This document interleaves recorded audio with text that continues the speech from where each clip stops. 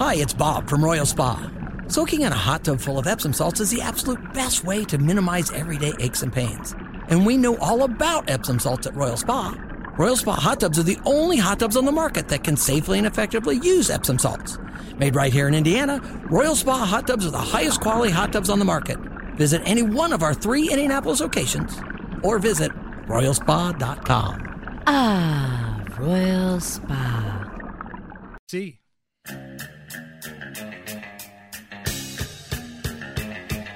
You're listening to the Hammer and Nigel Show.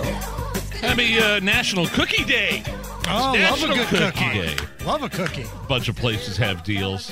One of my favorite Seinfeld bits is where he's like, I like being an adult because I can have cookies whenever I damn well please. True. Very true. When I was a kid, I was severely restricted on when and where and how many cookies I could have. But now that I'm adult, I'll be damned if it's noon and I want to crack open a case of Oreo cookies. And there's so many different types of cookies, right? From the chocolate chip to the Oreo type.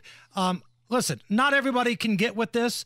I enjoy an oatmeal raisin cookie. Some people don't. I'm on board with that. Man, cookies, you can't go wrong with the big stack of cookies. And today is what, National Cookie Day? Yes, and actually, what we did was we brought in Cookie Monster. Oh. Cookie Monster came into the studio for us to sing a quick tribute.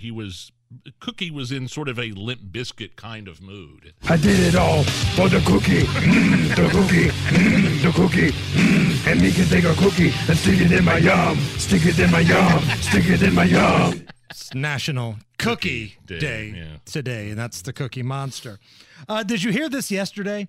So there was a replay in the Browns and Rams game, and they're trying to figure out if the player was inbounds or not. And the way that the referee made the announcement and the way that he broke it down was fantastic. Prior to the receiver's leg hitting out of bounds, his butt cheek hit inbound. As a result, it's a catch. Let him know, Hussey. And a first down. Let's go. If you had butt cheek on your bingo what he card said? for the NFL on Fox today, congratulations.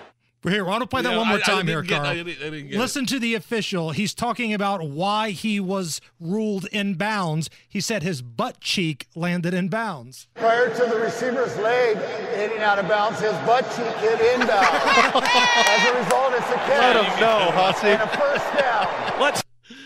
Oh, no, that's funny. And one butt cheek equals 2 feet. So the receiver was ruled in bounds, and the referee on the mic talked about butt cheeks. That Colts game was so crazy yesterday, wasn't it? Started out bad. There was a couple of great, passes in the first half, but I was flipping out towards the end. That's the best game I've watched in a long time. Kevin Bowen from 107.5 The Fan will join us coming up here in just about 40 minutes. We're going to get his perspective on it and whether or not the Colts can make the playoffs.